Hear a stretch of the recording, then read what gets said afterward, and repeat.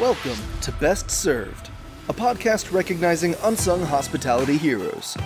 Join Chef Jensen Cummings as he chops it up with industry leaders about the humans who've impacted their lives and careers.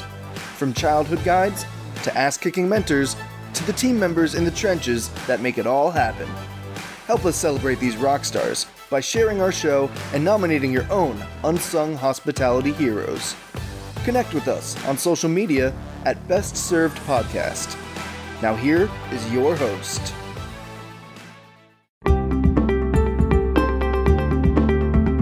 What's up, everybody? Jensen Cummings here. Thank you as always for tuning in. We're talking how food truck businesses work. Know your menu, because when I initially did it, style grill was I want to do my own thing. I want to have my own style. But with a food truck, you got to have a stationary menu. That would be one thing I would say. Have your menu in place and have the procedures that you want for your food truck. Like when we first started, luckily I had restaurant experience. I got over 30 years in it. I had my inventory. I had an inventory list put together. I had a checklist put together.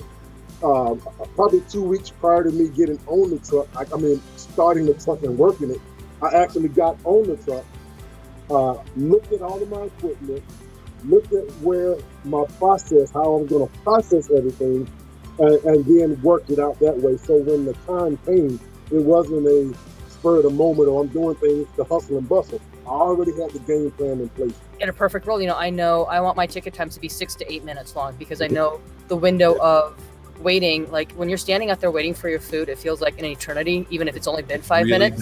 It really does. And that stacks up.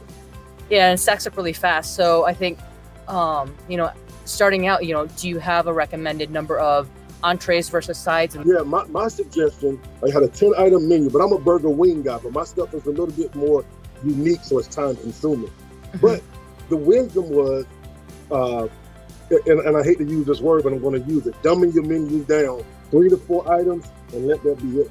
And maybe do 1 or 2 side items and a dessert. Because if you want to keep that 7 to 8 minute window, you can't have 8 or 9 items on your menu. You got to bring it to at least 3 to 4 items. I had to dumb it down, so I don't want you standing at my window looking over my menu. I want you to pick what you want to get so we can get it going as well. And also another system that I use is a par cook system. When I know I'm going to go to a festival or a major event, I got to have 40 of this cook, 40 of that cook, and understand my time. I know I can't let this stuff sit no longer than 25 minutes at the most, right? So I cook enough that if I get 25 people come up, I can push them out real fast and then regroup.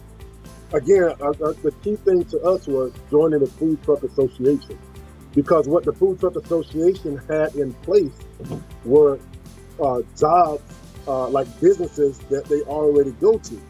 And so what we did was we just piggybacked off of them.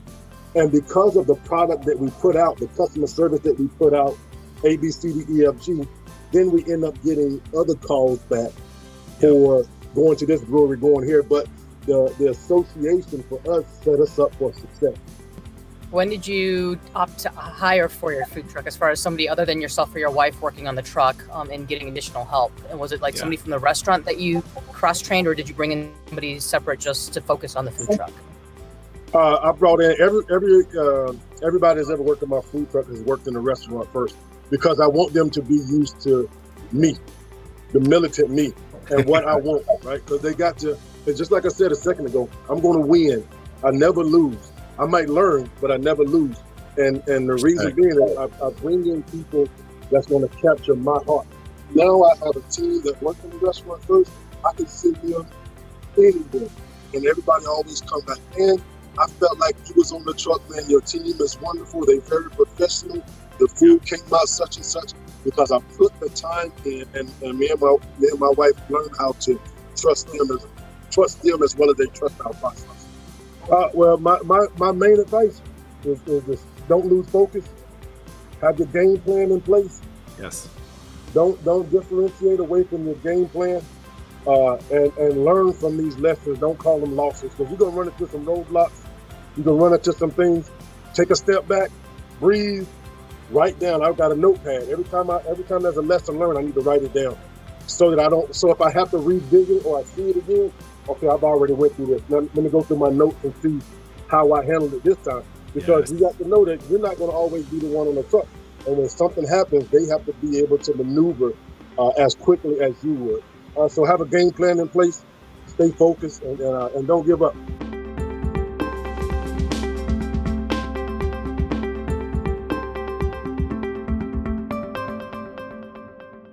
Thanks for listening to the Best Served podcast.